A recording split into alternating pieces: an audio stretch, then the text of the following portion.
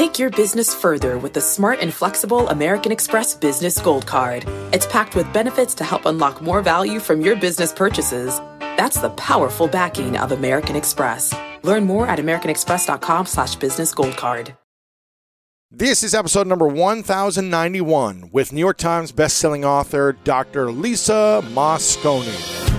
Welcome to the School of Greatness. My name is Lewis Howes, former pro athlete turned lifestyle entrepreneur, and each week we bring you an inspiring person or message to help you discover how to unlock your inner greatness. Thanks for spending some time with me today. Now let the class begin. The Buddha said, to keep the body in good health is a duty. Otherwise, we shall not be able to keep our minds strong and clear. And poet Leigh Hunt said, the groundwork for all happiness is good health. My guest today is Dr. Lisa Mosconi. She's the founder and director of the Women's Brain Initiative and associate director of the Alzheimer's Prevention Clinic at Weill Cornell Medicine, where she serves as an associate professor of neuroscience in neurology and radiology. She is also the New York Times bestselling author of Brain Food and her new book, The XX Brain. And I'm telling you, I fell in love with her and this message and everything she's about to share with you right now, because in this episode, we discuss the differences between men and women's brains and how they function, what we need in order to optimize our own individual brain health, the foods we should and shouldn't be eating, the main causes of brain fog, why Alzheimer's is affecting so many of us, especially women, and what we can do about it, and so much more. This blew my mind. Again, I fell in love with her and the information and everything she's talking about, so I hope you enjoy this. I hope you get a lot of value out of this, and if you do, make sure to share this with a few friends that you think would be inspired and this would be helpful for as well. You can copy and paste the link wherever you're listening to this, or use lewishowes.com/1091 and send them this. And again, if this is your first time here, please click the subscribe button to Apple Podcasts right now, or Spotify, or anywhere that you're listening to this podcast, and stay up to date from the latest and greatest from the School of Greatness. Okay, in just a moment, I bring you the one and only Dr. Lisa Mosconi. Welcome back, everyone, to the School of Greatness podcast. Very excited about our guest, Dr. Lisa Mosconi, who is a brain scientist, neuroscientist, and does some amazing research on brain foods and the differences between female brains and male brains. And we were talking a little bit before about why these brains are different. How can you first explain how they're different? And do certain foods affect the brains differently for men and women? It's a really good question. And yes, I can definitely speak to women's brains and how they are and they're not different from men's brains. I think everybody has their own opinions on how women's brains are different from men's brains. And there's certainly, I get asked a lot of Mars and Venus type questions and Barbie and Lego. And that's not my field of expertise, honestly. You're not a love expert. Yeah. No, I'm not a psychologist or a sociologist, but my background is in biology, either like neuroscience, biology, neurophysiology. So we look at actual, real, raw differences between the female brain and the male brain. And I think that the differences are not anatomical in a way. It's not like men's brains are lacking some parts that women's brains have, right? Or the other way around. The differences are more functional, and they're quite evident from the very moment of conception. And this is because we have different DNAs in part, right? Women have 2 X chromosomes and men have an X and the Y chromosome. And that matters, even though they're not such huge differences, but the X chromosome has almost 1,000 genes more than the Y chromosome. So from the moment we're born, wow, women have almost 1,000 genes more than men, many of which are really important for brain function, not just for reproduction, but also for brain function. So what does that mean? What does that mean? So women have 1,000 genes more than men. What does that mean when they mean genes? What genes are, or what kind of functionality? Yeah. What does that mean? Does it mean does it mean that they need more nutrients to to burn calories? Does it mean they have more functionality of thinking and memory? Like, what does that actually mean? Right. How does that translate to something interesting? Right. Yeah. Yes. So I think the point is that the products of those genes differ, and hormonal production is an immediate derivative of your DNA. So from the very moment they were born, starting already when the baby is developing, before birth, our brains are becoming wired a little bit differently.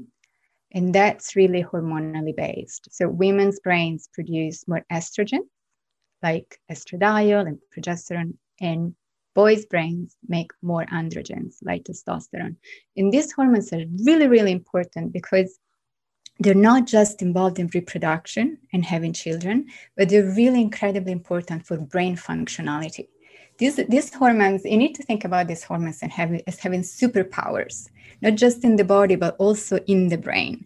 In that, so estrogen, for context, or estradiol, which is the most potent form of estrogen, is incredibly important for immunity. It really boosts the immune system in the body and the brain. For plasticity, it stimulates the formation of neurons and synapses in the brain. So it gives you resilience if you're a brain cell. And also, most importantly, it's key for energy production in the brain.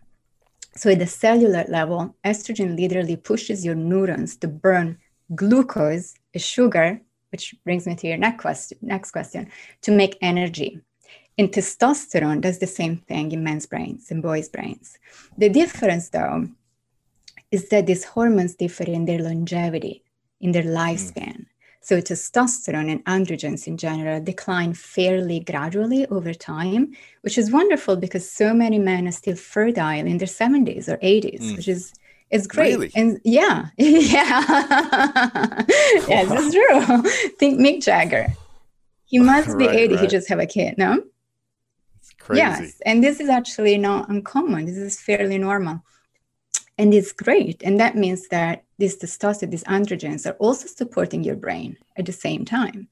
But for women, estrogens literally decline very fast in midlife during menopause, which is something that impacts your body, your overall functionality of your body, and also your brain as well. And that dictates why women's brains need a different kind of care than men's brains. It's not super different, but there are some things, some nuances that I think is worth really focusing on, because we have different needs and different strengths and different risks, and that really is important for health. What do the male brains really need for brain health and optimization, and what do the women's brains need for optimization for their life? So the research. What are the same things they need, and then what are the different things they need? I think there's a lot of research showing that things like a healthy diet, solid exercise routine, enough sleep, low stress reduction, avoiding toxins. These are all things that work really well for both men and women. But then there are things within these categories that are more specifically helpful to men or to women. For example, diet. I think we're all aware that diet is incredibly important for health, and we all eat pretty much 3 times a day. I don't know if you are fasting or I do skipping more breakfast. Fasting, skipping breakfast. Okay, so we all eat at least twice a day? But in the past, I used to eat probably 6 times a day, so... There you go. But I would say most people eat about 3 times a day, right? Correct. So every day we have at least 3 chances to make the right choice and feed their body and brain with the right nutrients that are really supportive of health and healthy cellular functioning, or not, and really damage our body and their brain at the same time. Now, within a healthy eating pattern, there is some evidence that women really benefit from plant-based diets, perhaps even more so than men do, which is not to say that men should not be eating plant-based or enough veggies and fruit. It's just that the research points to plant-based nutrients as being especially supportive of women's brain health, especially starting in midlife. And that's for a variety of reasons that I'd be happy to share if you would like. Okay, thank you. So There's a lot of research, including my own research, where we do brain scans. And we specialize, well, I specialize in women's brains because that's what I've been doing for 20 years, ever since I could. And I'm really passionate about it. And just recently, I launched the Women's Brain Initiative at Weill Cornell Medicine in New York City. I'm the founder, and director, which means I had to find all the support, all the funding and whatnot. But it's totally worth it. And we're really trying to better understand how brain health plays out differently in women than in men. And the way we do that is by doing brain scans and then measuring a number of things, including behavior, cognitive performance, but also we do diet questionnaires, we do exercise questionnaires and assessments. We look at intellectual activity, we look at sleep, we look at stress. We measure a lot of parameters in plasma. We measure everything we can possibly measure without stressing our participants too much. But then it turns out that there's a super strong correlation between antioxidant intake and brain energy levels for women. For women? Yes, for women especially. Whereas for both women and men, consumption of polyunsaturated fatty acids seems to be incredibly important. So fats for men, also because testosterone is a hormone that makes men really incredibly great at burning fat. Mm-hmm. Whereas estrogen is a carb-loving hormone. So women are inherently better at burning carbohydrates than fat. We tend to accumulate the fat, for sure, hold on to it. Whereas the average woman is excellent physiologically at burning carbs. Mm. And that might dictate why some very high-fat diets work really, really well for men and not always so well for women. Right. And the other way around. There are some men who are incredibly on vegan diets, for sure, and some men who totally hate them and they need their meat. I think diet is very personal, but on average, a lot of antioxidants are good for your brain, in part because the brain is the most metabolically active organ of the entire body. And it runs on glucose. A lot of people might disagree, but it is true. I mean, the brain is literally wired to run on glucose, and glucose metabolism creates free radicals and oxidative stress. So the only way that we have to reduce oxidation, which is damaging to the brain in the long term, is to up our intake of antioxidants from the diet. And plants are the best way to do so. If you could recommend 5 foods that are the most powerful antioxidant foods that we should be consuming on a consistent basis, what would you say are those main foods?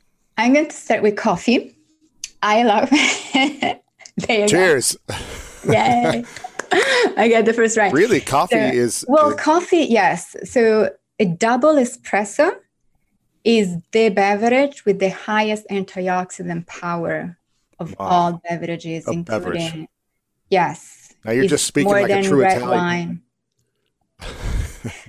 So this is science. This is real science. This is actual science, yes. So what a number of scientists have done is to rate all sorts of foods based on their ORAC number, which is it's a measure of antioxidant capacity. And a double espresso really comes up on top. Okay. So coffee, that's coffee the number one is beverage. Really rich in antioxidants like polyphenols and hydrocyanamic acids. For what that matters, they're really strong plant-based antioxidants that are very protective and really support your health overall, body and brain. The point is, there's an inverted U shape between caffeine intake and gains, if you will, where the optimum benefit for your brain is basically 1 or 2 espressos a day at the most. This is like 2-3 cups of American coffee. Coffee, at the most. Yeah. Not watered down coffee. Yeah. Yes. Also, the roasting is a little bit different. I hear that light roasting of the coffee beans is actually better because it really brings out the antioxidants in the best possible way. You get the most out of your coffee beans. So if you're going to get a coffee, do the light roast coffee or a double shot of espresso. There you go. Yes, but no more than that. There's literally, otherwise your gains go down. if So you have too much caffeine. 1 cup of coffee or 2 shots of espresso. Yeah, pretty much. Around there. Rather, yeah, not too much, just don't overdo it. And also caffeine is very, is very personal. Again, some people do very well with coffee, some people do not. For women, it depends on your time of the month. Sure. Yeah, so your estrogen. Okay. Should you not be drinking coffee? Oh, it's not. It's about being aware of what you're doing. So when your estradiol levels are very high, which is in the first half of your cycle, you respond to caffeine in a much more sensitive way. But your response in the second half of the month is actually blunted. So you may end up thinking, "Oh my goodness, this coffee is doing nothing for me," and just drink 10 cups. Whereas it's just that your body just won't respond. Oh, so in the second half of the month, because the estrogen is down and the progesterone is up. So should you not be drinking coffee as a woman in the second half? No, drink it. Just don't overdo it because you feel tired and you're like, this coffee is doing nothing for me. I'm going to have to drink 10 cups. Interesting. So you want to, I think what makes sense is you probably don't need that much at the beginning. The first half of the month, and then you might need a little bit more to get the same effect, but you don't want to overdo it because too much. Yeah. So what other foods would you say are high in antioxidants that both men and women should be eating? Right. Berries. Everybody talks about berries. Man, I don't eat berries ever. You don't? For real? I never eat berries. I don't like them. They just don't. I like the taste of them. None. Never. Oh my goodness. I don't eat berries. I don't eat fruit except for bananas and apples. And I eat lots of vegetables. I do eat lots of vegetables. But I'm sure I don't have a range of my diet of probably all these foods that you're going to be talking about that are beneficial. So what can we do if we don't eat berries? What supplements or other foods should we be eating to support us? Well, so oranges are that's good enough. Something that is really helpful is lemon juice. Really? Yes, and this is interesting. So as a scientist, I'm a little sensitive about fads or trends. I'm always a little bit skeptical.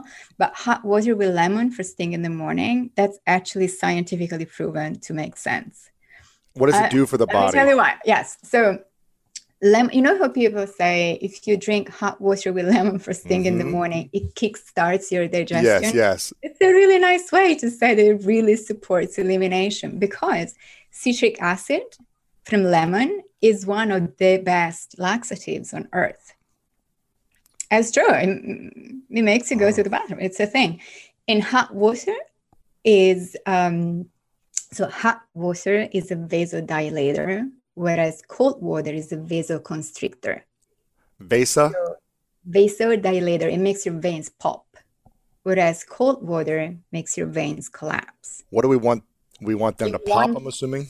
You want your veins to pop. So should we not be drinking cold water or cold drinks? Yeah. Well, it depends on what you're trying to do.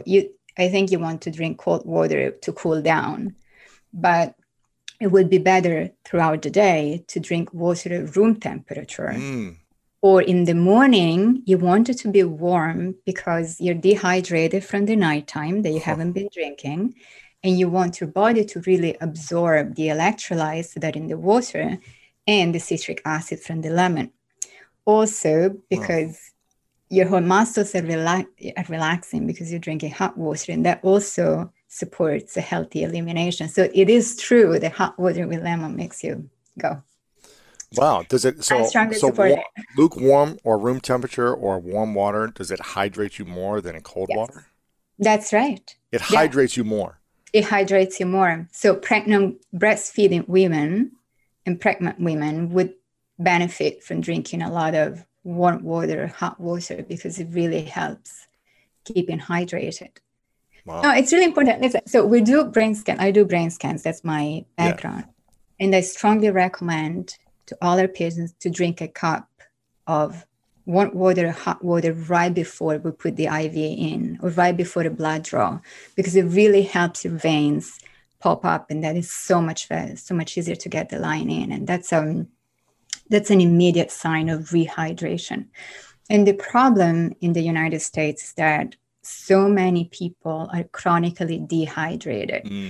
Not in a clinical way that you end up at the hospital, but it's mild dehydration, which is a real problem, and it can really impact your brain. So even a 2 to 4% water loss, which is nothing, can cause neurological symptoms of dehydration, from brain fog, which is something that everybody suffers from, right? Brain fog is one of the reasons that most people come to work with us, because they feel all foggy brained and they're trying to find solutions. They're like, here, a glass of water. Let's start with that. Really? So brain fog meaning, forgetting things, not having a clear memory, not sure what they want to say. Yeah. Like just feeling like your brain is not following. It's not clean. It's not sharp. Yes. So what is the main causes of brain fog? Is that dehydration? Is that nutrition? Is that sleep? One of my favorite parts about my job is that I get the opportunity to travel a lot. And in fact, I'm recording this right now while I'm in Mexico. And actually, I was thinking about something that I wanted to share because I get a lot of questions from so many people about different side hustle ideas. So here's one for those of you out there that are on the go a lot like I am, or traveling a lot. When you're staying in your Airbnb on your trips, have you ever thought about how you could be making extra money by hosting through Airbnb while your home is vacant? If you're interested in an extra stream of income, Airbnb hosting is an easy place to start, and it's like giving your home some company while you're away. Your home might be worth more than you think. Find out how much at airbnb.com/host. So listen, we all know life is full of yada yada, like those quote unquote free trials that somehow still charge your card for something, or when companies have those sneaky gotchas hiding deep in the fine print. And I know you've dealt with yada yada before, like those bills that keep going up and up for no reason at all, or when budget airlines promise a cheap fare but then charge you for every little thing until you realize you're paying more than you would have somewhere else. And yes, it is possible to outsmart yada yada, like triple checking airline deals to make sure all you need is already included, but you don't take yada yada in life. So don't take yada yada from your wireless provider. Metro by T-Mobile has no contracts, no credit checks, no surprises, and nada yada yada. Stop by one of over 6,000 Metro stores nationwide. When you get a new car or a new home, your first reaction might be to say things like, oh yeah, or I can't believe it, or booyah. But what you really want to say is the one thing that can get you the help you need. Like a good neighbor, State Farm is there. State Farm is there with the coverage you need for your car, your home, and even boats, motorcycles, RVs, and other things that matter to you. With a State Farm agent, you know someone is there to help you choose the coverage you need. With so many coverage options, it feels good knowing you can find what fits for you. And when you need ways to get help, State Farm gives you options there too. In person or on the phone with your local agent, or on statefarm.com, where their award-winning app State Farm lets you do things your way. So when you need help protecting the things that matter most, remember to say, like a good neighbor, State Farm is there.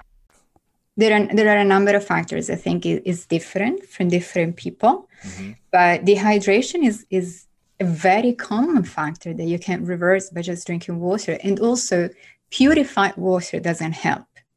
It needs to be water with electrolytes in, because water is not just fluid. Your brain doesn't just need something wet.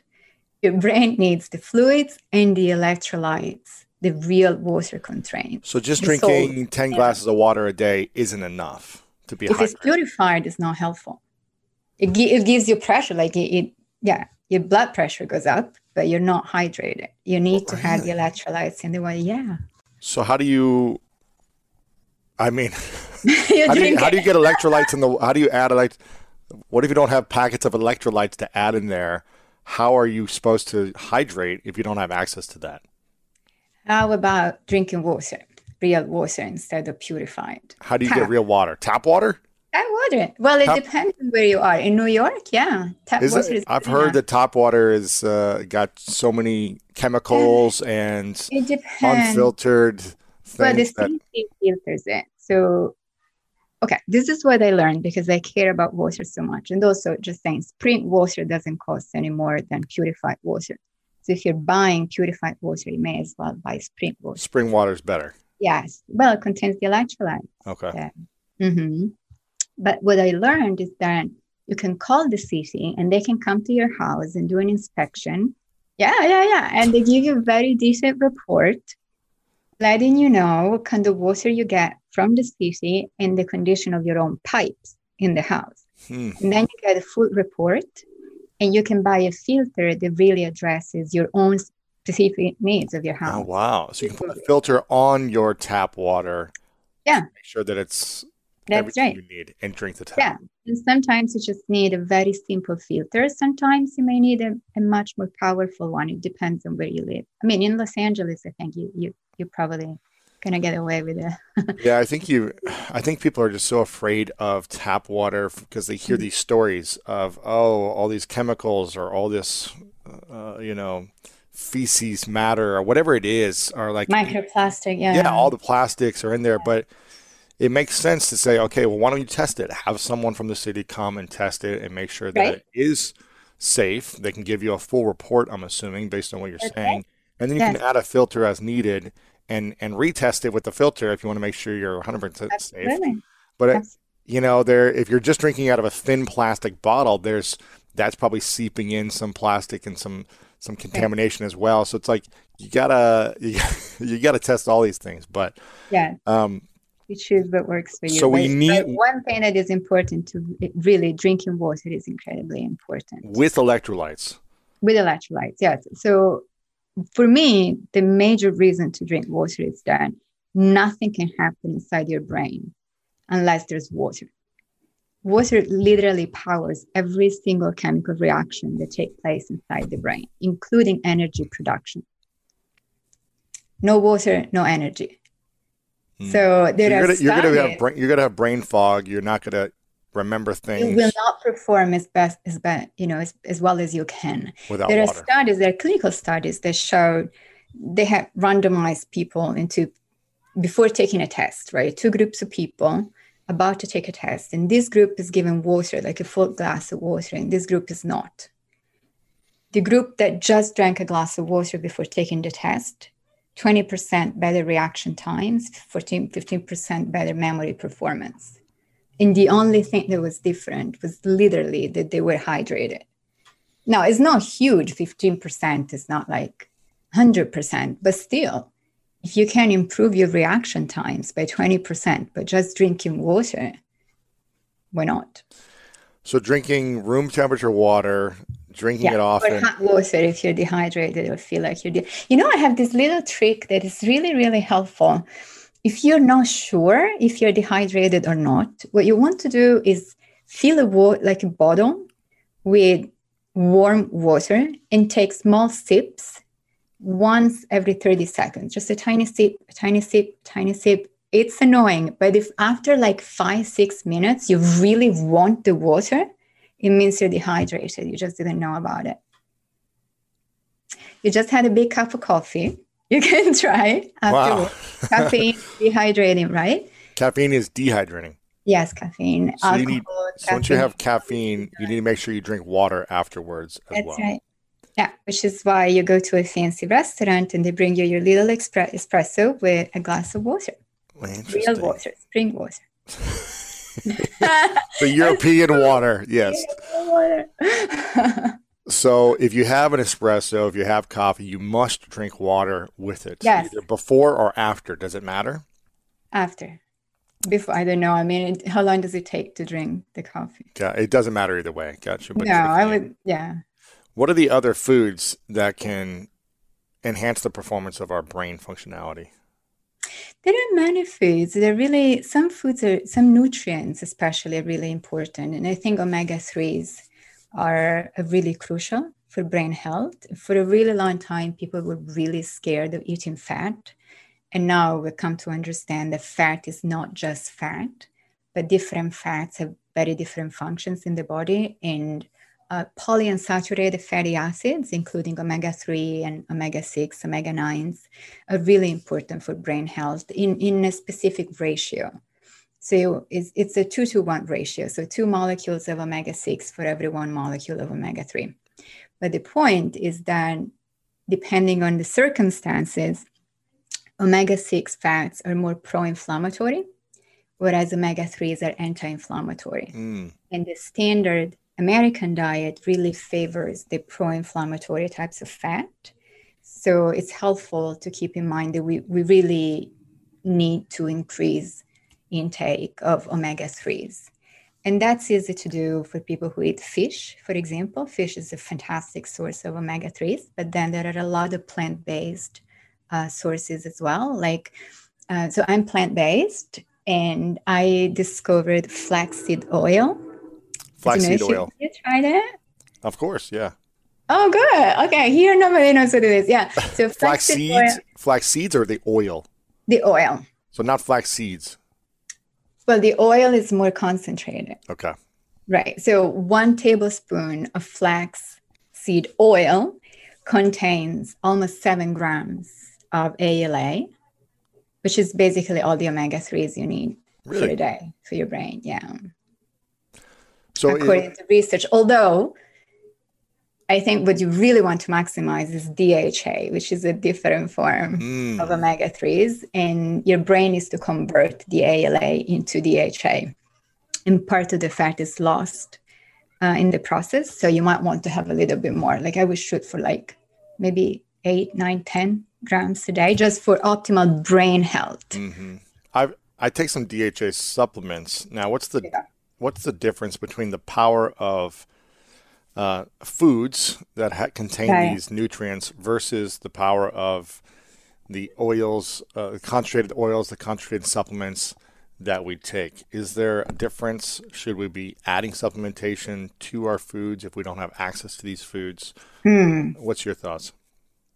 I have a lot of thoughts. I should let you know that. So I'm part of the Global Council on Brain Health that is sponsored by the AARP. And we are over 36 scientists who have done a lot of research on this topic. And we were asked about supplements. And you should have seen unbelievable, even among scientists, like people literally split up into groups, like useless, super helpful, it depends. And then, yes, it was very, very interesting. Like scientists who read books, like pop science books, and scientists who do not. And it was really interesting how the understanding of what people actually do in real life was quite different. Yes. So I think the overall consensus. So scientists have a different point of view. It doesn't sound like there's a consensus that supplements. No, there was a consensus reached at the end, but I think it was really interesting how there are scientists with just pure academics. I used to be one. Don't apply it in their life. Yes, but also I think it's important for scientists to know what people are actually doing for real. Like, what kind of supplements do people take? What kind of supplements are people looking for? Why are they doing that? What are the claims being made? Are the claims realistic? And so we went through a whole list of supplements and whatnot. And the consensus is that if you have a deficiency, or if your diet is really low in certain nutrients that you cannot obtain from your diet, then supplementation has value. But supplements do not replace foods. So what you want to do is always try to improve your diet so that your diet can supply all the nutrients that your body needs. And that is particularly important for antioxidants, which I was telling you before, they're just so important for brain energy levels and for protection against aging. There's a ton of research showing that antioxidant supplements, so taking vitamin C, vitamin A, vitamin E from a supplement is not nearly as helpful as getting the same exact nutrients from foods. In part is that with vitamin E, we say vitamin E, but it's actually 8 different isoforms, like alpha tocopherol, beta, gamma, delta. And from supplements, more often than not, you get the alpha type, unless you go for a mixed tocopherol complex. Whereas foods typically contain more than one form. And every isoform has slightly different effects in your body and your brain. And also clinical trials just keep failing. Like we know, it's really strange. We know from observational studies that people who consume a certain amount of antioxidants are protected cognitively against dementia, against aging and whatnot. And then clinical trials try to replicate that, and they just never find an effect. So it's interesting. So I'm hearing you say that food is number one. Yes. If you're unable to get certain nutrients from specific foods, then supplementation definitely supports, but it does not replace No, it. it doesn't. So it adds value, it improves, it'll help you, but it's not going to be the best solution. No, yes. And those, I think sometimes supplements are used a little bit like an excuse. Like, I'm going to eat all the pizza and candy and sweets and... But then I take my mom. But I'm going to take some supplements so I have all the nutrients I need. That's right. So I think they have value if taken in the context of a healthy, well-balanced diet. And then it depends, if you're vegan or vegetarian, you might be deficient in some nutrients the same way as if you are on very high fat diets, you may need more fiber or more antioxidants. So diets are personal. I think it's just really important to be aware that some restrictive diets can really deserve supplementation. Have you always been plant-based? Pretty much, yeah. So my mom is a very strict vegetarian. And when I moved to New York, I was very confused. Everything changed. My diet changed. Everything changed. And I was from Italy, right? How was that? Moving from Italy to New York? Yes, that was quite a shock. What was the biggest change in terms of the food choices? A lot of things changed. Well, I was used to cooking at home, and all of a sudden it was a lot of takeout and going out to eat in restaurants, not knowing what exactly I was eating and all these different cuisines. And I'm curious. So I had never had Thai food before. I had never had sushi. There was sushi in Italy when I moved to New York, which is a long time ago now. So everything was very interesting, but I think my body was just not ready for it. And the cookies, there's cookies everywhere. Cookies everywhere. Oh my gosh, I was a student. They would literally shove like cookies down your throat. Okay, here's the coffee break. This much coffee, a plate of cookies and sandwiches. It was really strange. So that was bizarre, but I remained plant-based. I think it was more like an 80-20, 20% more fish, eggs, dairy. I'm not a big meat person. I've never been. But now I think I'm 99.9% plant-based, and it's been a while. Now, when you've learned, the more you've studied brain foods and the functionality of optimizing your brain and, living longer and having the function of your brain use, what would you shy away from? What would you say, that's probably the worst thing for your brain, to have functionality and to function longer and live longer with your brain health? What are the main foods you would absolutely never touch? You would never give your family or your kids because you just feel like it's very harmful? Processed foods. And any processed foods. And no, we don't eat. I don't eat processed foods. I really try to stick to whole foods. So does that include that's a cookie, cakes, pastries? Yeah, I was just thinking, oh my goodness, this is maybe not true. I do eat crackers occasionally, but I really don't eat a lot of processed foods, and they're mostly minimally processed. Like my daughter really loves these peanut butter covered banana bites, so I buy those. But I wouldn't call it a processed food. I mean, it's not fresh from the plant, but it's certainly not burgers or hot dogs or popcorn. And it's just frozen pizza. I don't eat that. What does processed foods do to brain health? There is a lot of research showing that the standard American diet, or the SAD diet, is really, really it's really, really bad news for your brain. And we have seen this many times using brain scans. We published this time and time again. Then, well, this may sound biased, but we were using a Mediterranean style pattern as an example of a healthy diet, which is what scientists would tell you. Most scientists really endorse a Mediterranean style diet as a brain healthy diet. And we were comparing the brain scans of people in the Mediterranean diet to those of people of the same exact age, educational level, on a Western diet or on a standard American diet, you could see the difference just by looking at the brains. So if you are...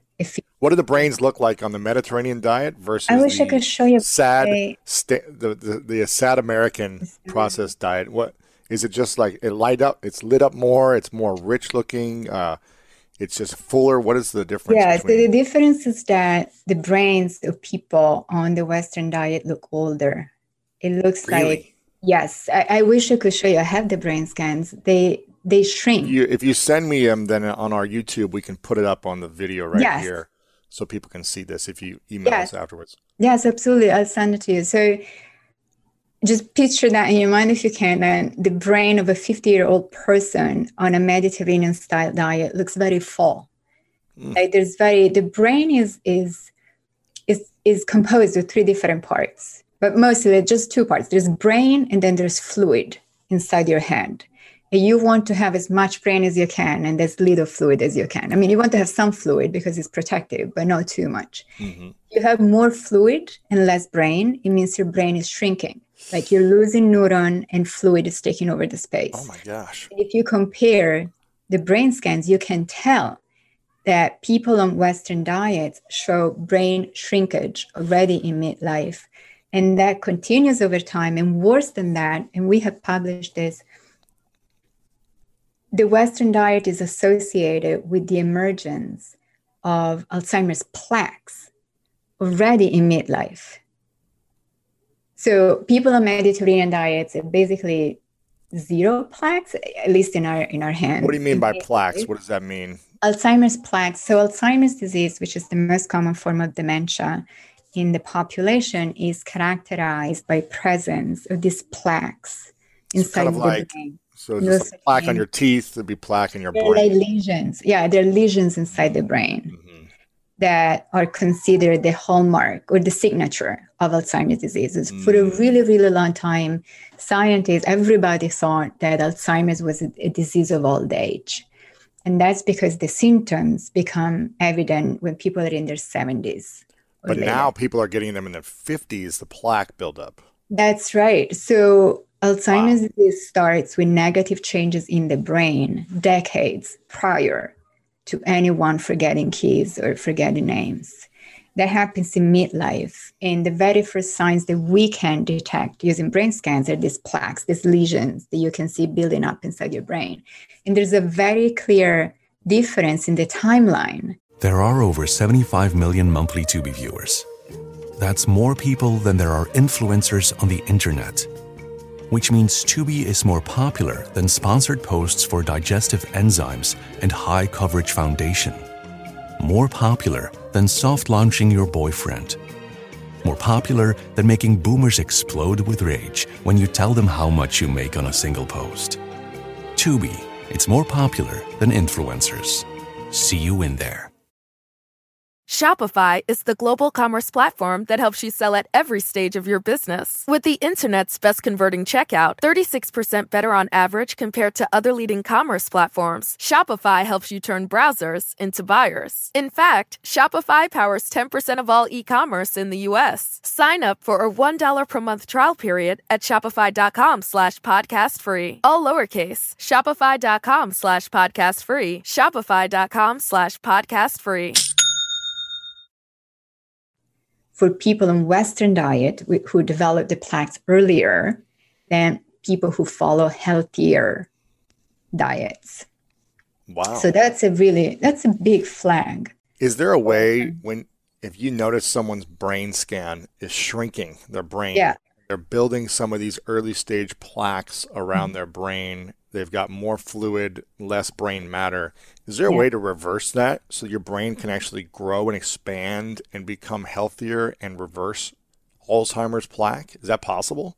So, that's the hope with the vaccinations that we're working on. So scientists have been working on developing vaccines for Alzheimer's disease for a really, really long time. The idea is that if you remove the plaques, your brain will stop deteriorating. But so far, all the clinical trials failed, which is... In removing the plaques? No, they've removed the plaques, but they do not reverse dementia or cognitive impairment or the atrophy. So that's disappointing in so many ways. I can't even begin to tell you. But that's another reason why the entire scientific community is now moving towards prevention. People say we're starting too late. We should start treating this when people are younger. Right. Not when they need it, but it's like when you're... it's preventative. We want people not to get those plaques. I think that would be ideal. So when you start to build up these plaques, what I'm hearing you say is you can remove the plaque potentially, but you'll still cannot reverse dementia or Alzheimer. Or are you able to reverse Alzheimer's in some way? Is that possible? Depends on what you mean by reversing Alzheimer's. So there's Alzheimer's disease, which is the actual pathology, the lesions and plaques and tangles and a bunch of other things. And then there's dementia, which is the clinical syndrome with the symptoms. We can reverse Alzheimer's by removing the plaques, but the problem is that the symptoms don't go away. Really? So we're unable to reverse the symptoms of dementia currently. Is that right? Currently, that's no one's had dementia and then reversed it. Not in clinical trials. In real life, has someone done this that you're aware of? I don't think so. So is there a way to slow it down? I think I would know about it. Is there a way to slow this process down so it doesn't get worse and it's kind of like a manageable symptoms where it's like, okay, I'm forgetting or I'm losing memory, but it's not worse and worse and worse every day. Have we seen that? So there are some medicines that we have. There are Alzheimer's drugs that slow down progression, like donepezil or Aricept, like the most common. Well, we only have 4 medications approved for Alzheimer's disease. We have acetylcholinesterase inhibitors, which are the most common. We have memantine for some cases. They do slow down progression but they do not fix the problem. Stop it. Where is Alzheimer's the most prevalent in the world? Is it in the USA? Is it in Europe? Is it in what countries or regions of the world has the most? The United States are quite on top. And then there are other countries as well in Europe, some places in Asia. I think industrialized countries in general experience higher rates of dementia. And one thing that I would like to point out that is against my work is that Alzheimer's disease affects women more than men, or affects more women than men, to say more correctly. Yes. Why is that? One thing that people don't realize is that almost 2/3 of all Alzheimer's patients are women. Really? So for every man suffering from Alzheimer's, there are 2 women. And that's one of the reasons that I started looking into Alzheimer's disease, is that I have a family history of Alzheimer's disease that really affects the women in my family. So if you can't believe it, my grandmother was one of 4 siblings, 3 sisters and 1 brother. All 3 sisters developed Alzheimer's disease and died of it, whereas the brother was spared. So for me, that was terrifying, for my mom as well. And I started asking questions. I was like, why? Does it matter? Is it just my family? Number one, am I screwed? Is it a gene that your parents have that then you're going to have no matter what? Because I think that's a fear for a lot of people. Like, oh, my grandfather had it, my dad's going to, Yes. For a really long time, most people understood Alzheimer's disease as some kind of inevitable consequence of aging or bad genes in your DNA. But we now understand that no more than 2% of all Alzheimer's cases are genetically inherited. 2% at most have. So you could have 5 people in your family have it, and you still have a 2% chance of getting it from them, the gene. Is that right? Well, this is in the whole population. I think if 5 people in your family have Alzheimer's disease, you want to get tested for genetic mutation. Now, is it because of the diets they've been eating? Is the reason why they're getting it? Or is it because they're going to get it no matter what? Well, so for 2% of the population is genetically determined. For 98% of the population is multifactorial. So there are a number of factors that really matter, including your genetic background, not in a causative way, but more there are genes that give you blue eyes and genes that give you brown eyes. And there are some genes that negatively impact brain health and genes that are protective. So it's a combination of things. But then medical history is supremely important. Lifestyle is huge, and environment. They really all matter. And what we have found is that hormonal aging, your hormones, are also incredibly important, especially for women. So it's what I was telling you. So for a really long time, people would say to me, women live longer than men, and Alzheimer's disease is a disease of old age. So obviously, more women than men have Alzheimer's disease. But what we have shown is that, yes, women live a little bit longer than men, 4.5 years on average. 4.5 years. But we tend to develop Alzheimer's disease at a younger age than men. And this is... Why is that? What is, you think that's more... It's menopause. Well, it's one of the reasons, at least the reasons that we are looking into pretty much all the time at this point, is menopause.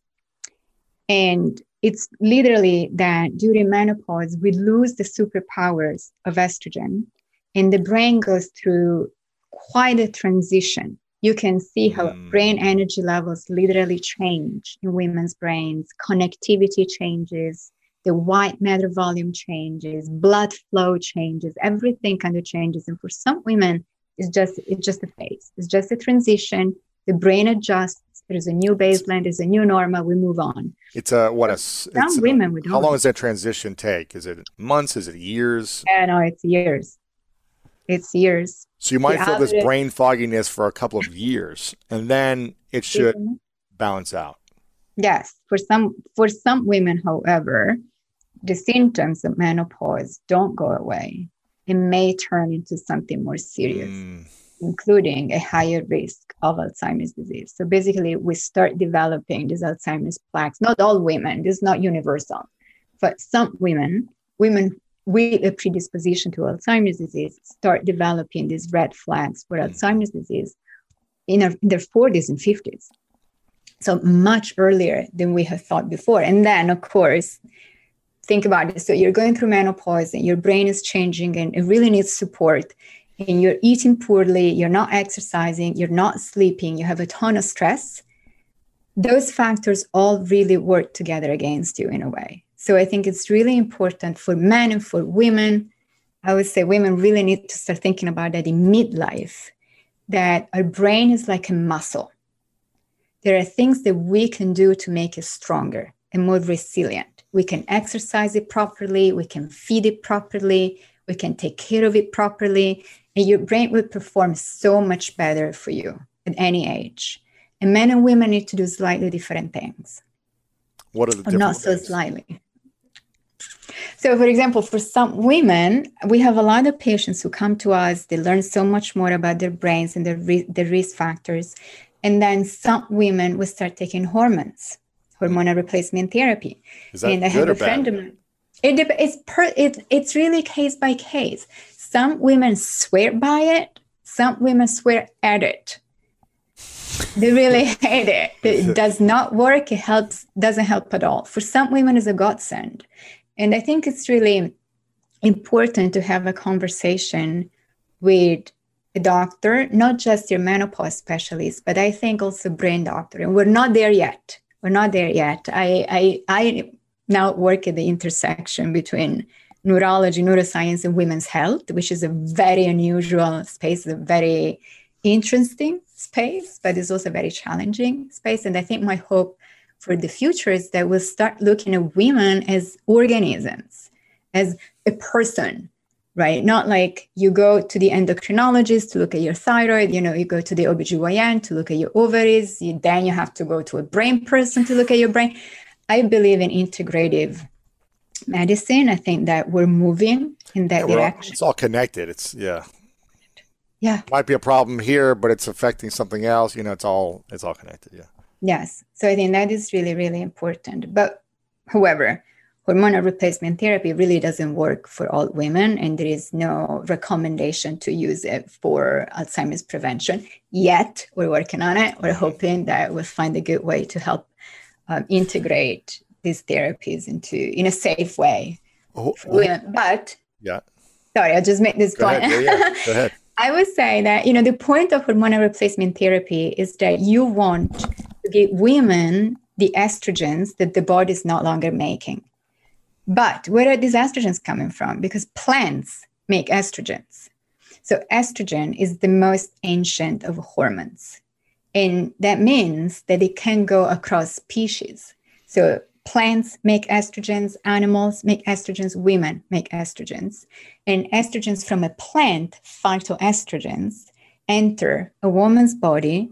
And if you consume these plant-based foods often enough, that's effectively a very gentle hormonal replacement therapy over time, which is one of the reasons that people think that a Mediterranean style diet that is more plant-centered is beneficial for women's health, because women on this kind of diet have a much lower risk of a number of things, from cardiovascular disease and stroke to depression to Alzheimer's disease, dementia, and also they have fewer hot flashes, and they don't suffer from menopause the way that so many American women do.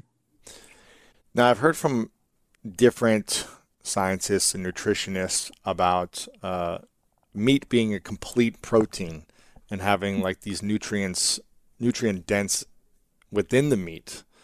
Yeah. But I'm hearing you say that plant-based has just as many nutrients and proteins and antioxidants and all these other things. What are the benefits or the cons against eating quality meat, let's say, for brain function and brain health? Are there things we should look out for if we do have a lot of meat or some meat in our diet? It's a really interesting point. I think so many people right now are eating a lot of meat. There are a lot of diets out there that really support and encourage eating good quality meat, but quite a lot of meat. I would say the research points to plant-based diets as being healthier overall and more protective. For the brain? I would say, yes, for the brain, but I think also in general, there aren't that many dietary recommendations that include a lot of meat. I think every person is different, but to your point, there's no need to eat meat to obtain complete protein. It's an easy way. It's definitely convenient for you if you're not an animal. It's a good way to obtain complete protein just in one small amount in a small portion of food. To obtain the same amount of protein from plant-based foods, you need to eat more of those. But there are some plant-based foods that are actually quite rich in protein, which are interesting, like hemp seeds, complete protein, tempeh, complete protein, nutritional yeast, complete protein, and also a good source of vitamin B12. So I think fish is a good source of complete protein that's actually been linked time and time again with a lower risk of dementia by almost 70% for 2 servings of fish a week. 2 servings of fish a week will lower your chance of dementia by 70%? Yeah, so let me say that again. There's research showing that there's solid research showing that eating 1 to 2 servings of fish a week is associated with a 70% lower risk of Alzheimer's disease. Wow. Yes, 70% is a lot. But you don't eat fish though, right? I haven't in a long time, and I'm going to say that I kind of miss it, but I really like it. I'm Italian. What's the reason why if you know that 2 servings of fish a week will decrease the Alzheimer's or the dementia risk? Is that what you said? Dementia. I think the studies linked the dementia. So if you as a neuroscientist and researcher know that, then why haven't you eaten fish? I can obtain the same nutrients from plants from plant-based foods. And it took me a minute to get to that point because I really care about my brain. Yeah. And I always associated eating fish with supporting brain health because of the research. Yeah. So I really wanted to make sure that switching to a plant-based diet would not endanger my brain in any way, shape, or form. And I did a lot of research. I really looked into all the different foods, the supply, the omega-3s, the fish provides. I wanted to make sure the protein intake was more than adequate. I wanted to make sure that my B12 was also totally fine. I did not want to become deficient in any nutrients by choosing one diet over the other. And I'm very happy with this. I'm happy I made the right choice for me personally, and I'm very careful with my nutritional intake. I even do blood tests to make sure that I have the right levels of nutrients from my diet. I want to see the antioxidants. I check. I really check. Also, I'm getting my brain scanned really soon, so I'm excited about that. What are if you could only eat 5 foods every single day for the rest of your life? Oh my gosh. To optimize brain health, brain functionality, longevity, support memory, all those things. Yes. What would those 5 foods be on a daily basis? I would say, well, you don't like berries, but I would definitely go for berries because they're rich in fiber, they're low in sugars, and they provide really an enormous amount of antioxidants for a small serving size. And there's evidence that consuming 2 to 3 servings of berries per week really slows down cognitive decline in both men and women, and especially in women. So you might want to try something. Man, I got to start. Which berries, which 2 or 3 berries are the best? Blackberries actually have more antioxidants than even blueberries. Huh. So that's an interesting type of berry. They're not as easy to find as blueberries, but you can get them frozen, and they're still quite intense. Now, is it if it's a modified blackberry where it's frozen, it's put in a smoothie and blended, it's in liquid form, does that all still matter, or do you need it? No, I don't think the raw form, or doesn't matter? No, cooking. So cooking destroys vitamin C. Vitamin C, all the antioxidants are really easily damaged by heat.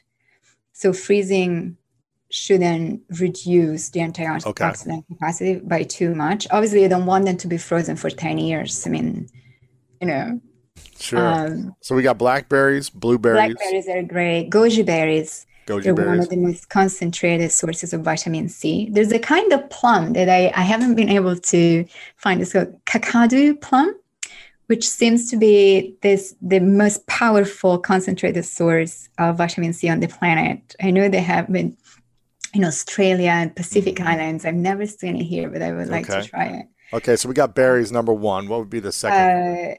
Mulberries are really good. Mulberries. Anyway, berries. Sorry, I'm still thinking. I actually had mulberry tree in my backyard in Ohio growing up, and I would eat some mulberries every now and then. So maybe I'll get back into mulberries. That could be nice. You can also find them dry. Okay. Right? Dried mulberries would work too. Yeah, they're very good. They're very tasty. You still have the nutrients when they're dried. Yes, a little bit less than the fresh ones, but they're sweeter when they're dry. Okay. I grow them in the garden. You? So it's really nice. Yeah. And those are high in antioxidants. I would say. Those are high in antioxidants?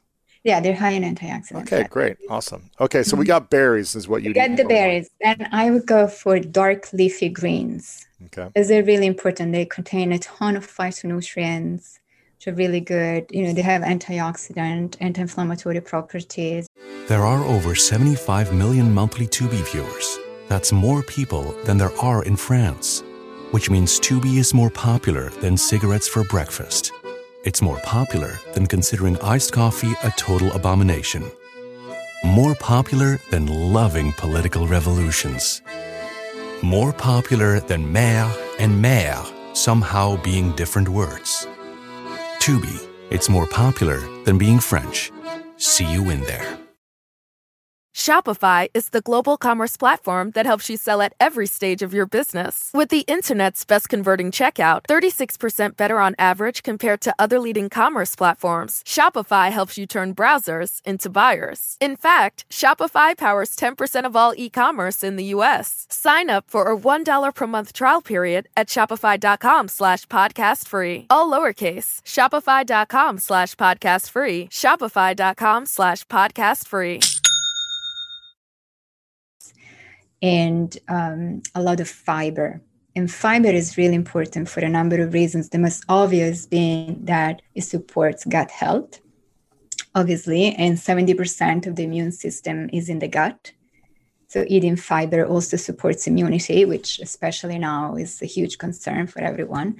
But also fiber has a really important modulatory function on sex hormone binding globulin, which is what regulates flow of hormones inside the body. And so it really helps support hormonal health as well. So I would say 2 reasons to eat fiber and go for your leafy greens. And there's a ton of greens, and we don't have to eat kale all the time. There are so many other varieties that are just spinach and arugula, all those. All the lettuces, all the different microgreens. There are collard greens if you like them, but also cruciferous vegetables like cauliflower. Now is the season, so cauliflower, broccoli, Brussels sprouts, Romanesco. They're yummy. I'm sure you eat veggies. Right? I eat those. I eat a lot of veggies. Yeah. There you go. Okay, That's so we got those are the first 2. Well, I would throw some polyunsaturated fatty acids there, that the omega-3s, whether from fish. Do you eat fish? Yeah. Right. So in that case, for those who do eat fish, then the smashed fish. So salmon, mackerel, anchovies, sardines, herring. Smash fish. Yes. All right. So those are really good sources, very concentrated sources of DHA. And if you didn't get that from fish, what would be the substitute you would do plant-based? Well, for me, plant-based. So omega-3 is from hemp seeds, for sure. Flax seeds and flax oil, walnuts, almonds, chia seeds, and also seaweed. I don't know if you like seaweed. I love seaweed. I eat those little... The notice sheets. Yeah, right? the little sheets. I can eat those for days. I know. So good. Yeah. That's good for you then, huh? Yes. Yeah, for sure. Iodine, they're a good source of many nutrients, many minerals. With chlorella is another one that is really good. You can put in your smoothies. It's very dark green. Sweet peas. I didn't know that until recently. Sweet peas are actually good sources of phospholipids, which is a lipid attached to other compounds that are good for you, and some are very rich in omega-3s as well. So green peas, sweet peas, edamame, soybeans, those are all beans are good. Okay. Really good and they also contain fiber and some antioxidants at the same time. Hemp seeds are a really good source of protein as well, vegetable protein, a little bit of fat, the fiber. That's great. Yeah. Okay, so that's the third part of the plant-based. What's number 4? Then I personally would go for complex carbohydrates from things like sweet potatoes. Those are really good for you because it's it's high in fiber, but also provides the sugars that the brain really needs. Actually, I'm going to take a step back and go for phytoestrogen-rich foods, especially for women, because we don't talk about this enough. There are foods that have estrogenic properties. They're very mild. They have a mild effect in the body, but they really support health for women. I'm going to go, I'm a woman. I want to talk about women because we never do, and it's true. And these foods are very similar to the ones that we're just talking about. They include flax seeds, sesame seeds, chickpeas, all sorts of beans, dried apricots, and dried figs are really good sources. Berries are another source, and tropical fruit. And going back to fruit, maybe you start eating fruit. But there's also evidence that women in particular who consume 1 serving of tropical fruits per week have better fertility in the later onset of menopause. Yeah. Wow. And the studies looked at mango, pineapple, and papaya as good sources of phytoestrogens that support fertility for women. Wow. And The important thing, I think, is to really delay menopause as much as you can, or make sure that you don't get the symptoms, because that can be really, really unpleasant. Okay. For so many women. Yeah. And then my number 5 would be water. I always include it electrolytes. with the electrolytes. Yes. Could be herbal tea if you like that. So teas have electrolytes as well? Is that what it is? It depends what kind of water you use. Yes. If the water you use contains electrolytes, then so does the tea. Okay. Something that is really nice, especially in this season, is to use medicinal herbs to make your tea, like thyme. Mm-hmm. It's so good. You just boil the water and pour it over like a couple of sprigs of thyme, of rosemary or sage, because those plants, they're good sources of antioxidants, but they also double up as anti-inflammatory. So you drink your little tea and it's potion. Are these all the things that you do on a daily basis? Yes. Or? Oh, for sure. Really? I drink my lemon water every morning. I drink noni juice first thing in the morning. Noni juice. Noni juice. N-O-N-I. Noni juice. Noni. Do you know what it is? No. So it's a fruit that comes from Tahiti in the Pacific Islands. That smells awful, the actual fruit, but it can be juiced. And the juice is incredible. It really has incredible benefits for the skin, for digestion, and contains over 100 vitamins and minerals and phytonutrients in general that are strong antioxidants. And it also has some anti-inflammatory properties. And I wouldn't mention it in general because it does sound a little bit more wellness than science. But the point is, even the NIH talks about noni juice. There's a whole page where they go over all these nutrient-dense foods. And they have a whole section about these, which I found many, many years ago. And I was like, well, I'm going to have to try it. And they had it at the health food store. I was so excited. And it doesn't taste good. I'll be honest. It doesn't taste good, but you know it's good for your brain and your body and everything Actually, yes. Wow. I noticed the effect. Really? Yes, and my friends do too. When they come over, it's fun to just go over my fridge and my pantry because I have all these very weird, unusual things. And now most of my friends are drinking noni juice, and it really helps. It really, really helps. If anyone has digestive issues, it really changes a lot of things for a lot of people, which is remarkable. I was more interested in the antioxidant situation, but it's really interesting that we only drink water at home, herbal tea a lot. We grow herbs in the garden. Yeah, no processed foods in the house unless the occasional pastry or cookie. No pastries. No. What? How do you live without a pastry? I bake. I would say I bake. I mean, bread. We buy bread from Whole Foods. Okay, so you eat bread. From the farmer's market. We do eat. Yeah, I do eat bread. I like it. But you don't make cookies. You don't bake occasionally muffins and cupcakes. I'm not able to bake muffins. I've never done it. I could, I think. But cookies, yes. I bake them. I don't buy them. I'd rather make them. Do you cook?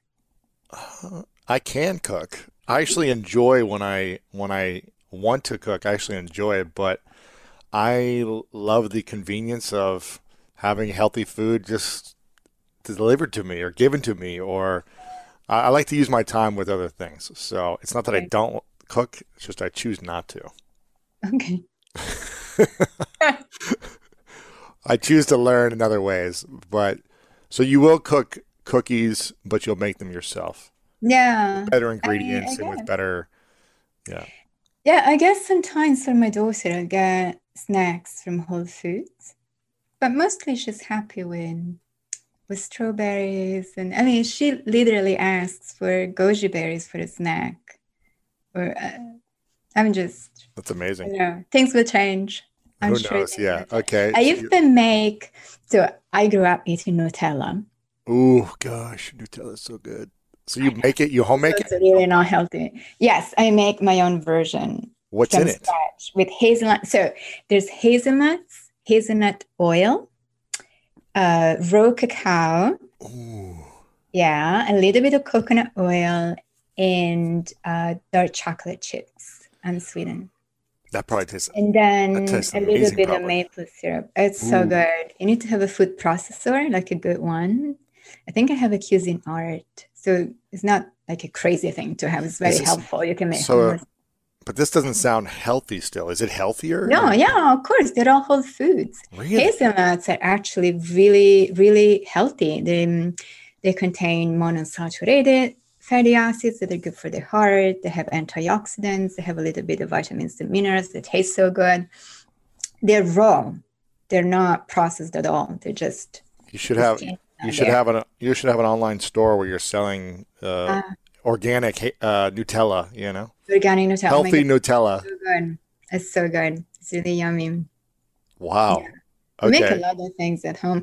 I make banana ice cream for my daughter. It's the quickest thing. I bet you like bananas. So so you freeze the banana, like Uh-huh. 2 bananas, then get 2 medjool dates, take take this, what's it called, the thing in the middle? Pit? Yeah. Pit. You get it out. So, and then you want to soak the dates a little bit so they get really soft, and put everything in the Vitamix and just blend it up and then freeze it. with a little cashew milk to give it a little creaminess. You don't have to it turns out perfect. The bananas need to be frozen, and Sure. it's great. That's what she wants for a snack. So I'm like, great. Why not? What foods do you think men should be eating differently than women? Men can tolerate animal fat, in larger quantities than women, and this is very on average, right? It depends. There are some women who do wonderfully well with animal fat, and some men who don't. But on average, I think men's metabolism supports fat breakdown in a way that is more efficient than women's bodies. And this is research. I mean, there's a lot of research on that. It's in part the hormones, it's in part body composition, muscle fiber. Men are more wired for explosive performance and high intensity interval training. And of course, many women can do all of that and more. Absolutely. It's just on average. Mm-hmm. So I think these foods are good for everybody if you want to eat them.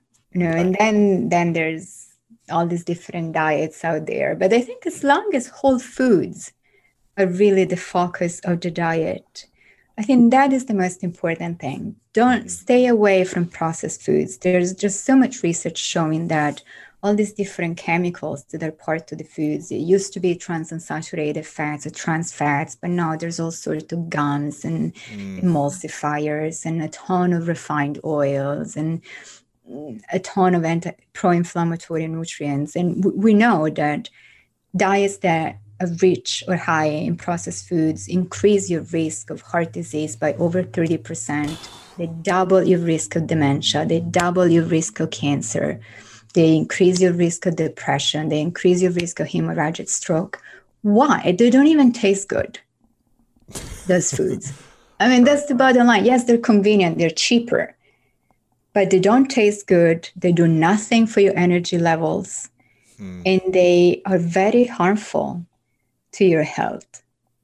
I think it's really unfair that healthy food is so expensive. But other than that, it's a matter of really making a choice. And I think it's important to know this because as a society, we're aware that what we eat really changes the way we look. Yeah. And that the foods that we put into our bodies will dictate what kind of clothes we can wear, what kind of performance we can have. But the foods that we eat really also impact how our brains work. So they really make a huge difference in the way that we think, that we feel, and remember. So in a way, the same way that we save for retirement, that we would like to save for retirement, we should also eat for retirement. We should think of as food as information, food as function, and food as something that is protective and can really help you live your life to the fullest. It's a tool. It's an asset. I 100% agree. And I'm curious, what are the studies shown? I know all about the blue zones, but what are the studies shown about the areas of the world where there's the least amount of Alzheimer's and dementia, where people live long, but they also remember long, I guess, as well? Are those the blue zones as well, or are they other regions that you're aware of? So the blue zones are very well characterized, and there are about 5 or 6 parts of the world that then, right? The National Geographic has done such incredible work just characterizing and describing the lifestyle of those populations. But there are other other longevity hotspots all over the world. There's one beautiful, beautiful place in China that I'll never remember the name of. It's by I need to find out now. It is this gorgeous river in the valley that looks like it just came out of a dream, and people there should qualify for the blue zone. And then there's some part of rural India with the lowest rates of dementia, and some other parts of Europe as well, where people live to really long ages and do not experience cognitive deterioration, dementia, diabetes, obesity. They're really protected. And what all of them have in common is very low stress, a sense of belonging and being part of the community and being supported, exercise, not going to the gym, but just moving your body on a regular basis, good sleep, like prioritizing sleep, taking naps, and plant-based diets. Really? Yeah. I know meat is a luxury. Meat is a luxury in many parts of the world. And that's the way that... Yeah, it's a once a month type of thing. In some places, it's like, okay, we got some meat today. This is like a celebration type of It's a celebration, exactly. It's a special treat. Like when I was growing up, which is not 100 years ago, but even when I was growing up in Italy, and then I was in France for a while, eating meat was really a Sunday special. Really? Yes. Not in every meal. Oh, no, absolutely not. And also the meat was coming straight from the farm, not factory farming. Like the actual traditional farm with a farmer who knew the chickens by name and kind of cried a little bit. Oh, man. Yeah, it's very emotional. Oh, my gosh. I'm telling you, my mom was like, okay, that's it. We're done. No more. Oh, man. Yeah, my mom has been a vegetarian for over 30 years. I mean, I was little when she said, that's it. No more. And my dad was like, Does your dad keep eating meat? No. Well, occasionally when they go out to the restaurant or when they see friends outside, but not in the house. No. Fish. She'll tolerate. Yeah. There's not the fish doesn't have a name, so it's okay. It's like, yeah. Wow. Yeah. Tradition. This is fascinating stuff. So yeah, but also, one other reason, and I'll keep going back to women until you fed up with me, but there are studies with hundreds of thousands of people showing that diets high in processed foods really are strongly associated with a higher risk of cancer, whereas diets that are high in whole foods and minimally processed foods, especially veggies and fruit and whole grains and legumes, are associated with a much lower risk of cancer, especially in women. Like breast cancer after menopause is much lower for women who eat healthy whole foods. And also, especially eating legumes and fish is associated with a later onset of menopause and better hormonal health. Eating legumes and fish help legumes and fish. Remember more longer. Or go through menopause later and not have the symptoms. Whereas diets that are high in processed foods and refined foods and sugar and refined carbs are really bad in that regard. They really anticipate the onset of menopause. And even in women who have no genetic reason to go through menopause early, they accelerate the aging process. Educate me on the female experience. Yay! Yes, talk about women. When does menopause usually happen for women? 51. 51. So the average age is 51. But why does it happen earlier for some, and why does it happen later for others? And does every woman go through it at some point, or is there a way to, I guess, extend this process so it doesn't? Mm-hmm.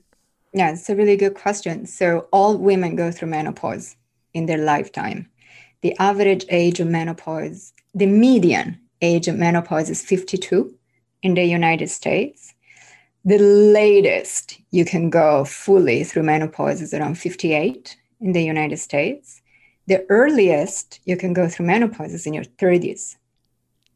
What happens? Again, educate me. What happens when you go through menopause? What happens to the female body, to the brain, the DNA? What is happening? I love it. I love how you ask, what is going on? Well, a lot of things are happening. So it depends. There are different reasons to go through menopause. For most women, you go through menopause spontaneously. And the age is in part genetically related. In part, it really depends on your lifestyle. So for many women, it's important to ask your mom, what was your mother when she went through menopause? Because there's a strong link in that. My mom went through menopause in her late 50s. So I'm hopefully also targeting late 50s. However, I have a lot more stress in my life than my mom used to have. And that's one factor that may accelerate the onset of menopause. Smoking is the number one risk factor for early menopause. Really? What about the studies of smoking? Vaping, is vaping affected as well? I don't think so. I don't know. Okay. I'm not sure that there's research around it. I'll look it up. I don't know, but smoking is the number one risk factor for early menopause in women who are not genetically wired to go through menopause early. Okay. And then lifestyle seems to be really, really a huge either protective factor or damaging factor for so many women. And some women go through menopause earlier than they would spontaneously because of medical interventions. And this is something that we don't talk about enough at all, but 1 in every 9 American women gets a hysterectomy or an oophorectomy, which is the surgical removal of the uterus and or the ovaries for a number of reasons. However, that precipitates, you basically go through menopause basically overnight. After the surgery, yes, because if your ovaries are removed, if only your uterus is removed, that can still negatively impact blood flow to the ovaries and can also lead to early surgically induced menopause, which is something that we don't talk about enough. And especially we don't talk about the fact that those procedures affect your brain. Not in a there's something wrong with your brain, but this is something that also impacts your brain. And we know from a number of studies that women who receive a hysterectomy, more so an oophorectomy, have a higher risk of Alzheimer's disease as compared to women who go through menopause spontaneously. It's not causative, it's a correlation. So getting the ovaries removed, and perhaps the uterus as well, is associated with a higher risk. So if you can prevent getting one of those surgeries or getting those removed, try not to, is what I'm hearing you say. Well, yeah, so it depends. There are some situations where surgery is a lifesaver. Of course. In some cases, though, I wonder, because the main reason for a hysterectomy is having fibroids. Now, fibroids hurt. There's no sugarcoating that. But I wonder if we had more of a conversation around the link between the reproductive system and the brain. I wonder if surgeons or doctors would be able to come up with different solutions rather than, I'm just going to take out the uterus. Just a surgery. Just get rid of it. And also for so many women, the question, they just ask you, do you want to have kids? Do you have enough kids? Are you planning to have more? No, then let's just remove the ovaries as well, because it's a cleaner surgery. And that makes sense if you're just thinking reproduction. But the point, we're not thinking brains. We're not looking at a woman as an organism where the brain sticks to the ovaries and the uterus and your reproductive system and gets feedback from it, and the health of your reproductive system, the integrity of that system is important to the functioning of your brain. So if there's no way around it, obviously some women need the surgery. I'm not saying that we should decline these procedures. What I'm saying is that we should find ways to protect our brains, especially for women who go through menopause because of medical procedure. Because I was doing an interview with Andrew Huberman, the neuroscientist out of Stanford, and he was mentioning briefly, I don't think we went into it that much, but that an orgasm happens in the brain, that it's connected down the spine, and your brain has, I guess, I don't know what they're called, a little synapse or something that's connecting all the way down into your sexual organs. And so if you're removing the uterus or something from the female body, that's connected to the brain. That's right. Correct? That's right. That's exactly right. So there must be, so if you're essentially, there's a pathway, there's a pipe that is going through your body, and then you cut the pipe in half and remove something, it's not able to flow back and forth from the sexual organ to the brain as naturally, I'm assuming. Yeah. And so what does that do to the brain by inducing menopause early? How long does that take, and what does that mean until you can truly balance out brain functionality? What do women typically go through mentally and physically?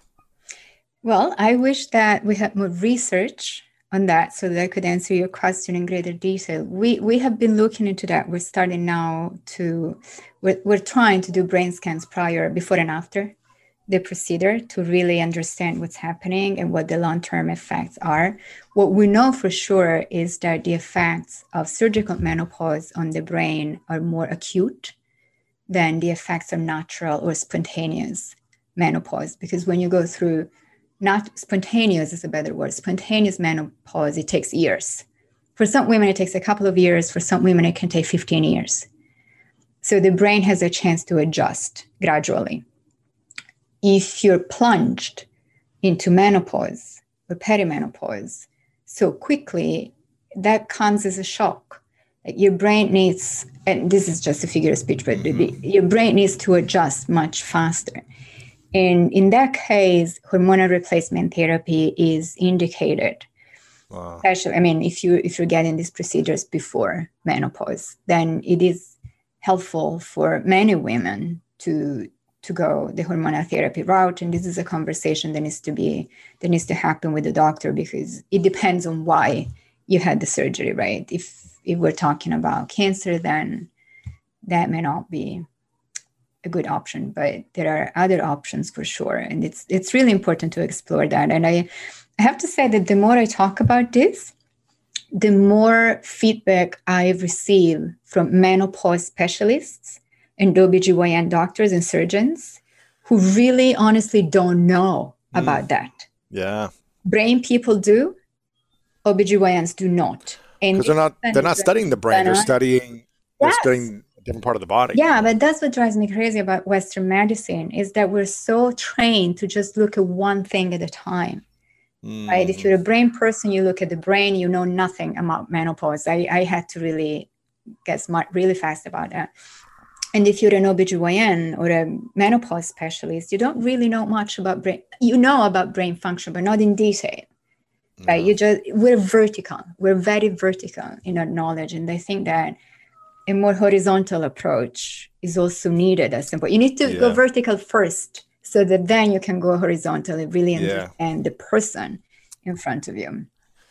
I'm curious. I've got a few final questions for you, but I'm curious about the correlation between our brains and mental health disorders. Right. Mental health is a big topic, especially in the U.S. right now, and a lot of people saying that they're going through depression or having mental health disorders or mental health challenges, diseases, depressions in mental health.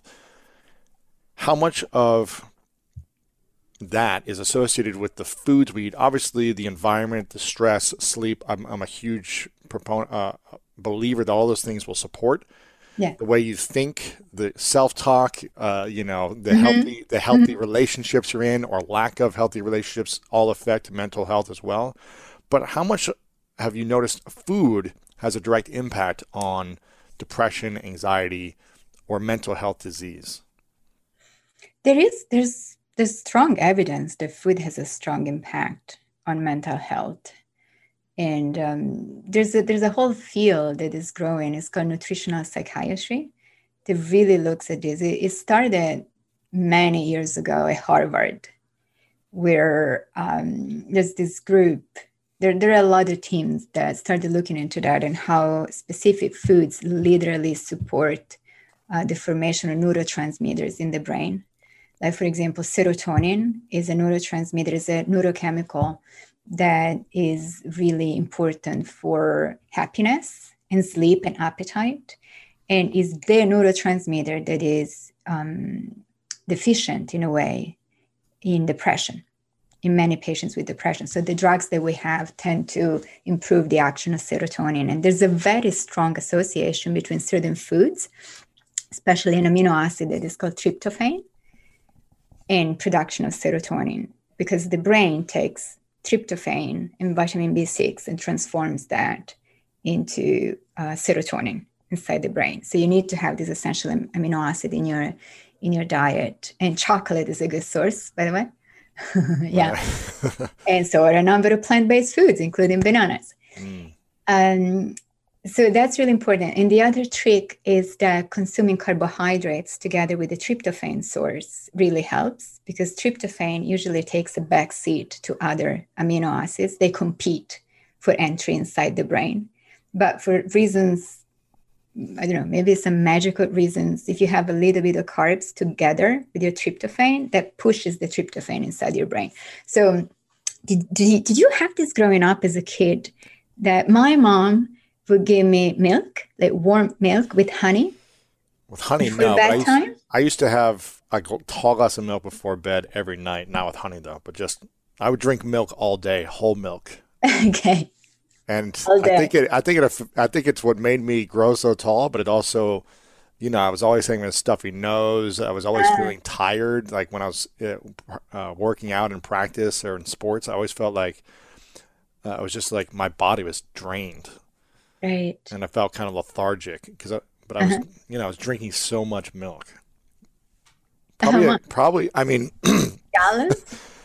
Gallons a week. I mean, I used to, this is when I was in middle school, I went to a private boarding school, and I lived in a dorm with an all boys dorm.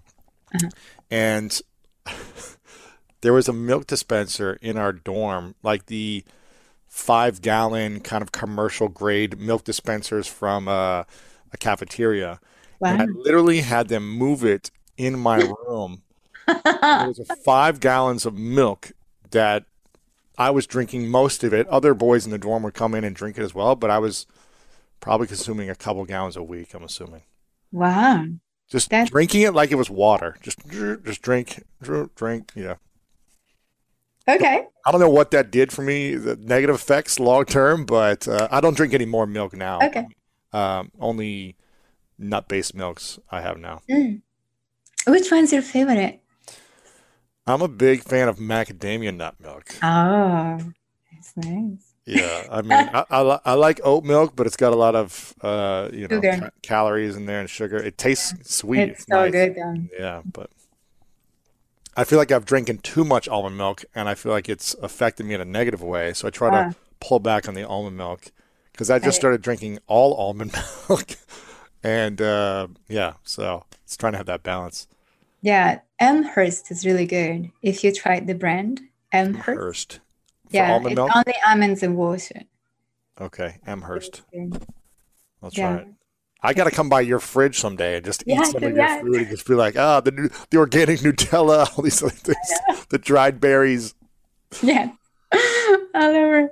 Amazing. But yeah, to answer your question, I think you just provided a great example of how perhaps too much of something considered healthy can negatively impact your performance and your mood, for sure, right? Like we know that so many foods have a strong effect on mood. Right. We all know that intuitively. You're tired, you drink a cup of coffee. You're sad, you have some ice cream or a piece of chocolate in my case. And that's really because we all intuitively know that some foods have an impact on our mental state. Yeah. The reason being that the nutrients in the foods really do have an effect on the chemistry of the brain, which I find very beautiful in some ways, right? I mean, we're kind of caught up in this marketing experience where we're consumers and users rather than people who really appreciate the food and understand it. I think there's a disconnect between the way the food is grown and what kind of uses and benefits you can really get from certain foods and what ends up being in your fridge or on your plate. But I also think that we're going back to the roots more and more. The more and more people are really interested in learning what kind of functions different foods can have and how to use them for the best. Yeah. Absolutely. So we'll get there. I love it. Yeah. This has been fascinating. I could dive into this stuff more and more, and hopefully we do more stuff in the future. But I want people to get your books, Brain Food, The Surprising Science of Eating for Cognitive Power, if you just want to learn about the foods to optimize your brain in general. And then you also have a new book called The XX Brain, which is the groundbreaking science empowering women to maximize cognitive health and prevent Alzheimer's disease, with a forward by my dear friend Maria Shriver on there as well. She's amazing. She's been a big champion of this, obviously, this disease, in preventing and helping to overcome this for many years for all human beings. So it's been inspiring to see her mission on this. But both these books I recommend, and you've got my other buddy Mark Hyman on the cover of this book here. Yes. So lots of great research, lots of great science, lots of recipes in here as well for things you can do for your brain health and optimization. So I highly recommend getting both of these. I'm going to get this one, the XX Brain. I'm going to give it for my mom, who is about to turn 70 this year. I think 69 or 70 this year. So I want to make sure, and luckily she's got great memory and she's sharp and healthy, but want to continue to, prevent that from happening in the future for her as well. So I want to make sure people get the books, and also they can follow you on social media. What's the best place to connect with you? Where do you hang out? Best place is Instagram, for sure. I'm way too sensitive for Twitter. I cannot handle that. So my handle is Dr.Dr._Mosconi. Okay, great. And on my website, lisamosconi.com.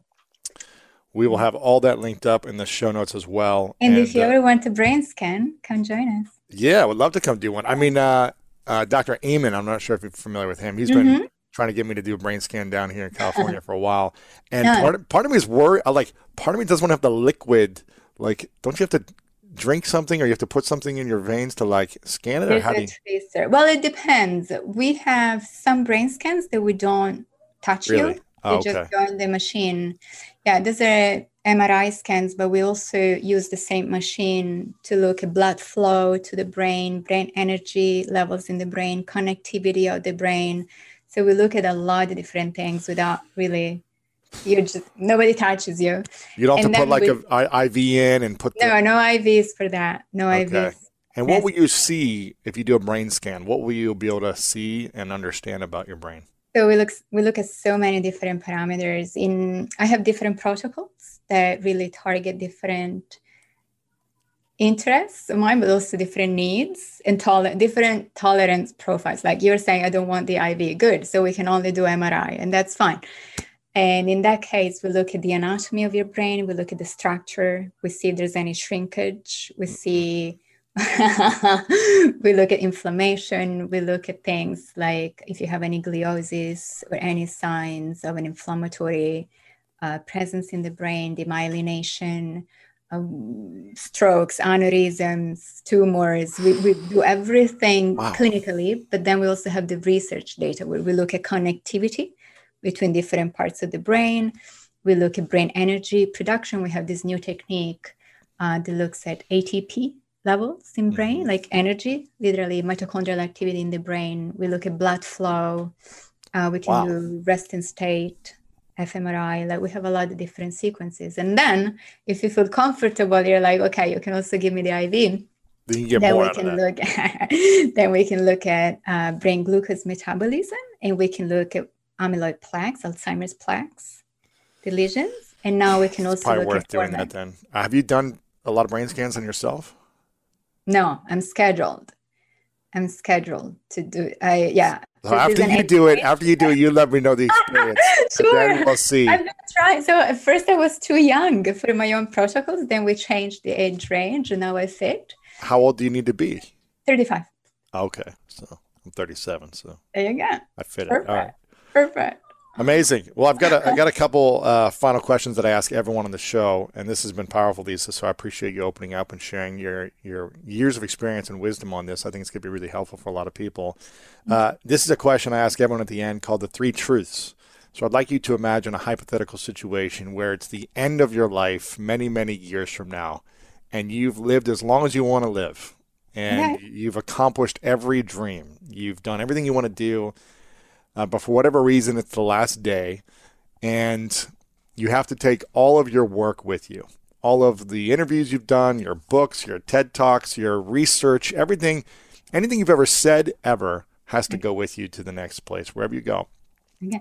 But you have a piece of paper and a pen, and you get to write down 3 things you know to be true about the experiences, the lessons you've learned in your life that you would share with the world. Okay. I call it the 3 truths. What would you say? Is it only work related?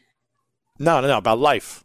About life? About life. Well. Life in general. Yeah. What would be your 3 lessons or 3 truths that you would share with the world about your existence? Well, the first thing is not scientific at all, but I would say the love is by far the most important thing that you can have in your life, and really cultivate it and appreciate it, because we always make time for other things. And we deprioritize what really matters in the end. I think the second part is that I hope that I might be remembered as somebody who really helped other people, somebody who had integrity and worked very hard. And I think number 3, I think for me, number 3, or perhaps number 1 at this point, is really that right is right, even if nobody does it. And wrong is wrong, even if everybody's doing it. Live your truth, because that's really the most important thing overall for me as a person. Lisa, I want to acknowledge you for the commitment you have to improving people's lives, the deep research that you've been working on for 20 plus years, the care you have about people living a healthier life through brain optimization. We need more people like you who are in the constant exploration of improvement of our health, of our minds, with so many more people going through mental health challenges, dementia, Alzheimer's. It's horrible to watch loved ones lose their ability and their function. So I'm very grateful and acknowledge you for your ability to help as many people as possible with this cause and mission. And again, I want to make sure people check you out online, get the books. And the final question I have for you is, what is your definition of greatness? Honesty. I think that's really the most important thing, just being honest and helping others.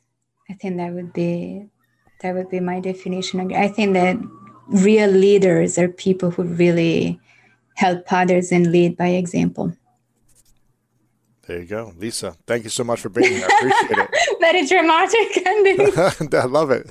My friend, I hope you enjoyed this episode. It blew me away. The information, the research, the science that Lisa shares is so powerful. If you enjoyed it, please share this with a few friends. Text a couple friends right now. Post it on your social media. Make sure to tag me and Lisa over on Instagram or social media. And get the message out. People need to learn this information to help increase the quality of their health and their life. Again, lewishowes.com/1091 to learn more on the full show notes and information. You can send people to that link as well to listen or watch this interview. And if you enjoyed this, please click the subscribe button over on Apple Podcast and leave us a rating and review of the part you enjoyed the most from this episode or the part that inspired you. Just leave us a comment and review over on Apple Podcast. And if you want inspirational messages sent to your phone every every single week from me, then text the word podcast right now to 614-350-3960 to get on my texting list. And I want to leave you with this quote from athlete Julius Erving, who said, if you don't do what's best for your body, you're the one who comes up on the short end.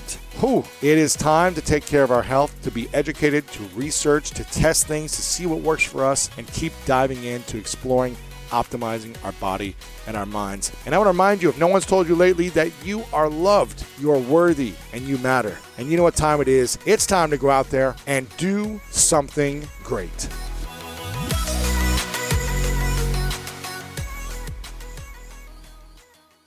Shopify is the global commerce platform that helps you sell at every stage of your business. With the internet's best converting checkout, 36% better on average compared to other leading commerce platforms, Shopify helps you turn browsers into buyers. In fact, Shopify powers 10% of all e-commerce in the U.S. Sign up for a $1 per month trial period at shopify.com/podcastfree. All lowercase, shopify.com/podcastfree, shopify.com/podcastfree.